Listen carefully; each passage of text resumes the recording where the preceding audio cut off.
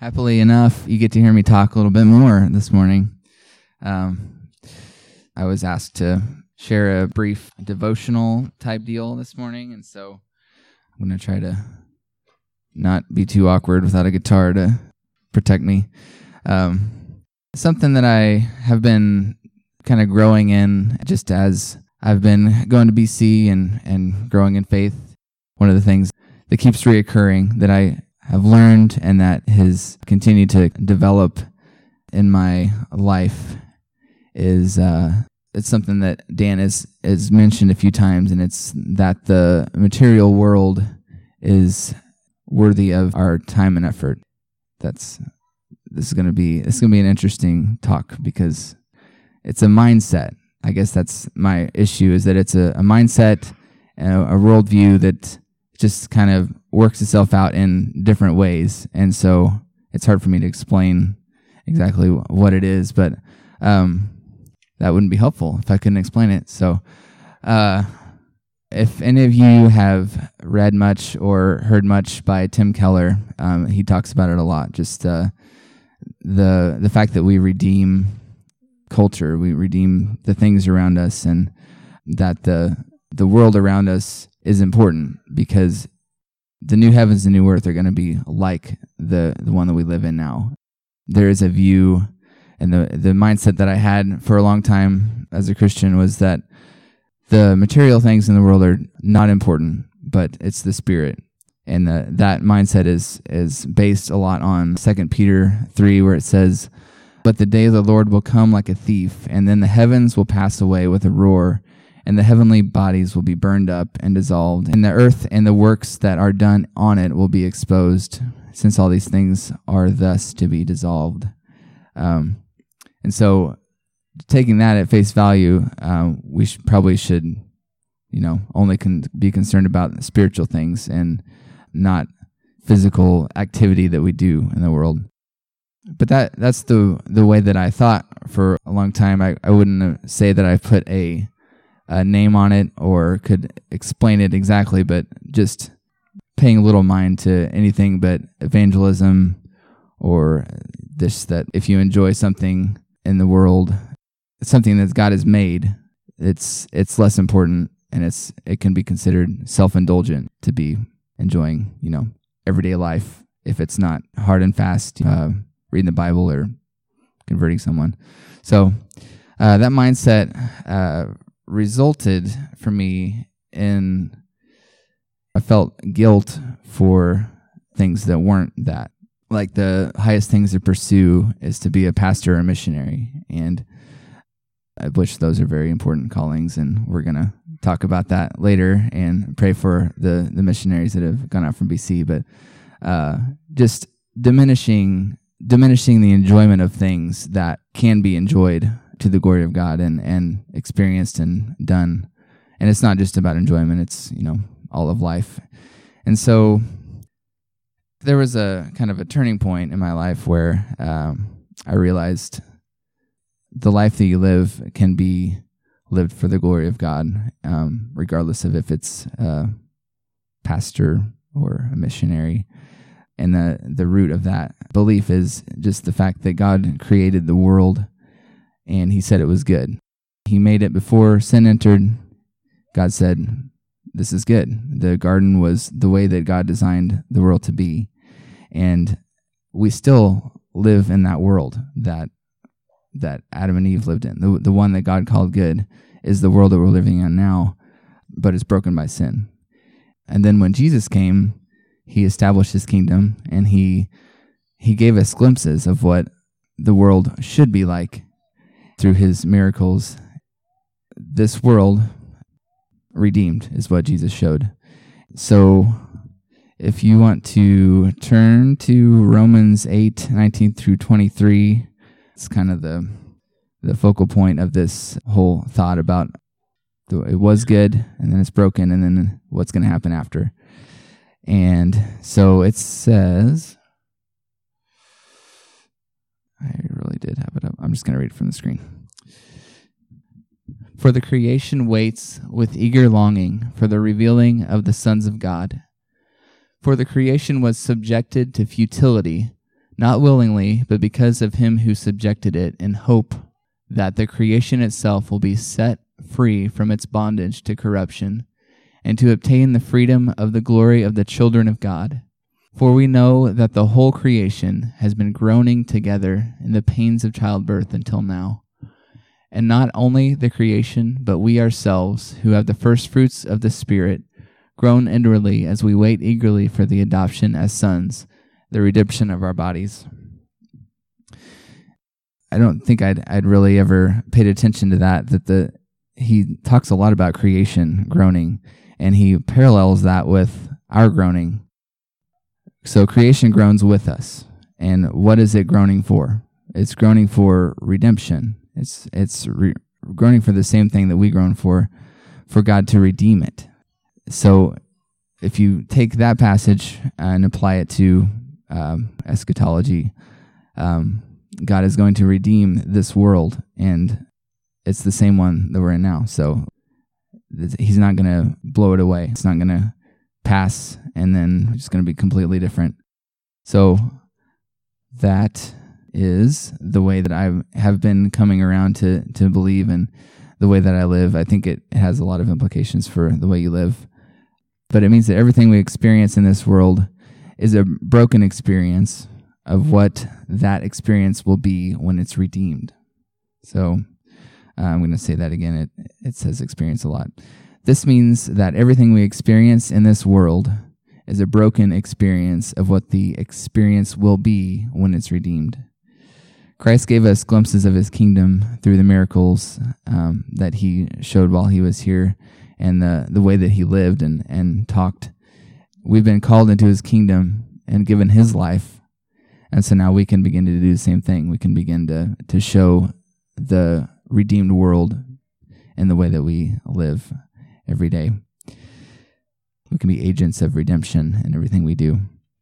And that includes the redemption of culture, which culture, talking about culture in itself is a pretty broad, deep thing to talk about. But then I got a lot of this from Tim Keller, and he talks about culture being cultivating and culture, like similar words. And cultivating is to take raw material and arrange it in a way to draw out its potentiality for the flourishing of human beings. God created human beings. He created humankind to cultivate, to bring about flourishing of itself. That is a design that God has made. He set the first man and woman to work in the garden and cultivate, to take the raw material and create flourishing for humanity. And so, and that plays itself out in more than just making food.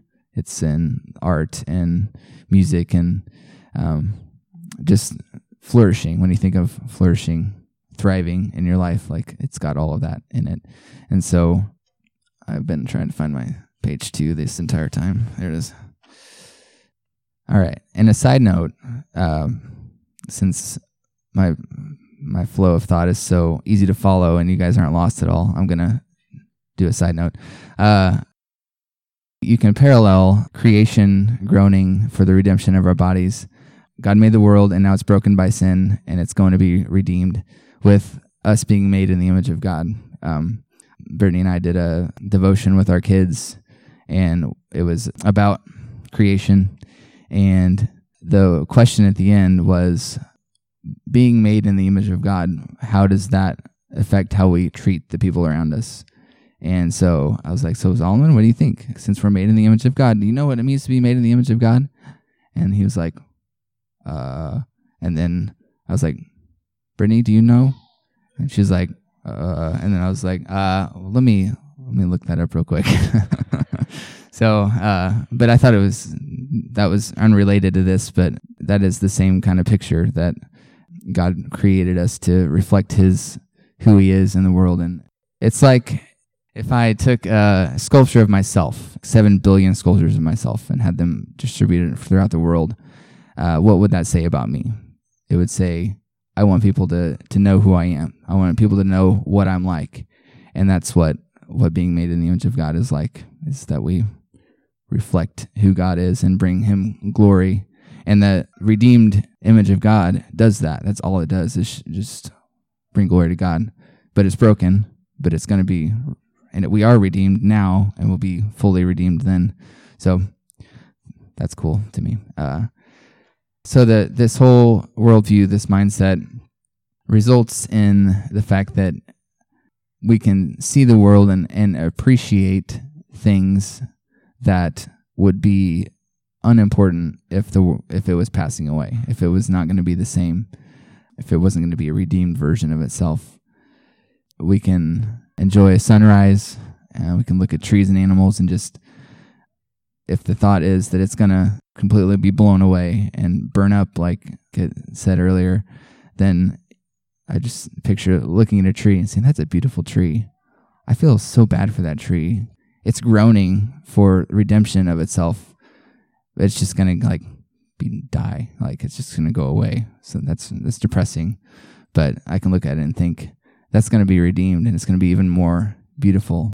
Everything will be more beautiful when God reveals his children at the last day. And also, just in my job, I can do it in a way that's redeemed, thinking again about the culture and bringing about flourishing of human beings. I can do that for the glory of God. I can begin to show the coming kingdom in the way that I live my life right now. Something that Dan has also mentioned as, what would Jesus do if he were you? He doesn't expect us to do exactly everything he did. Like, we don't go and follow the pattern and try to find the exact kind of people he ministered to. If he was us, he would do things through our personality and stuff like that. Sorry. Show the world what this is. I can't read my handwriting. That was a good thought, but I can't read it now. Okay, so I hope that makes sense, and I hope that you can apply that and just think about how, when the eternal kingdom comes, we will be doing similar things. We'll still be engaging in culture and flourishing of human beings, and so that'll be any number of things. So you can do that in your life every day. As a caveat to that, there's a danger, at least that I've known in myself, a danger in getting it twisted in my mind. And it's using that belief to justify how I want to live. I can lose the purpose of what I'm doing, having started thinking I'm going to take this job and I'm going to try to do it in a way that, is redeemed, and I'm going to try to cultivate that and bring God honor in that, because it is God honoring to do that. But then get so focused on trying to do the work that I forget that it is just it's for the glory of God, and start to do it for the glory of myself, and making the good thing the ultimate thing.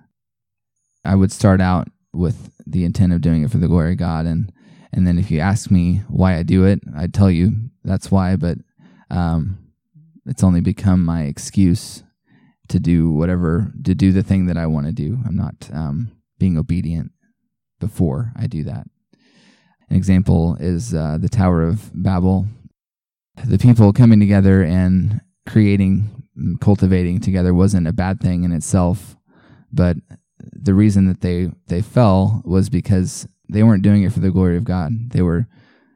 I imagine that had they kept advancing, they would have done great things for humanity. The culture would have been one that was very helpful for the human cause, but the reason that they fell was that they were doing it for the glory of themselves. They wanted to make a name for themselves, and they weren't doing it for the glory of God. And so, just think about that in applying this. And a way to avoid that is to just not be mindless. Don't just do things with a sense of entitlement or Christian liberty, but honestly examine the way you live and ask the Lord to convict you where you're just not being mindful of how you're living. And also remember, all of the things God has given us to enjoy are not what we pursue now. The end goal is not the enjoyment of things that He's given us and enjoyment of work and life. The ultimate goal is Christ, and it's bringing Him glory. We enjoy what God's given us now, but we look more forward to the fullness of it in His eternal kingdom. And so, ultimately, what will bring God glory is not how well we enjoy things or do our jobs. The most important thing is love for Christ. And the mark of a believer isn't how well we enjoy life or how well we do cultivation and culture. It's about how well we enjoy Christ. And I said a lot about redeeming and this thing and that thing, but the redemption is not an end to itself. The ultimate goal is that, and all of this redeeming is so that all of creation will freely enjoy Christ forever. So that is the end of my spiel, and I hope you got a little something from that. Let's pray, and then Neil is going to come up and talk about some missionary stuff.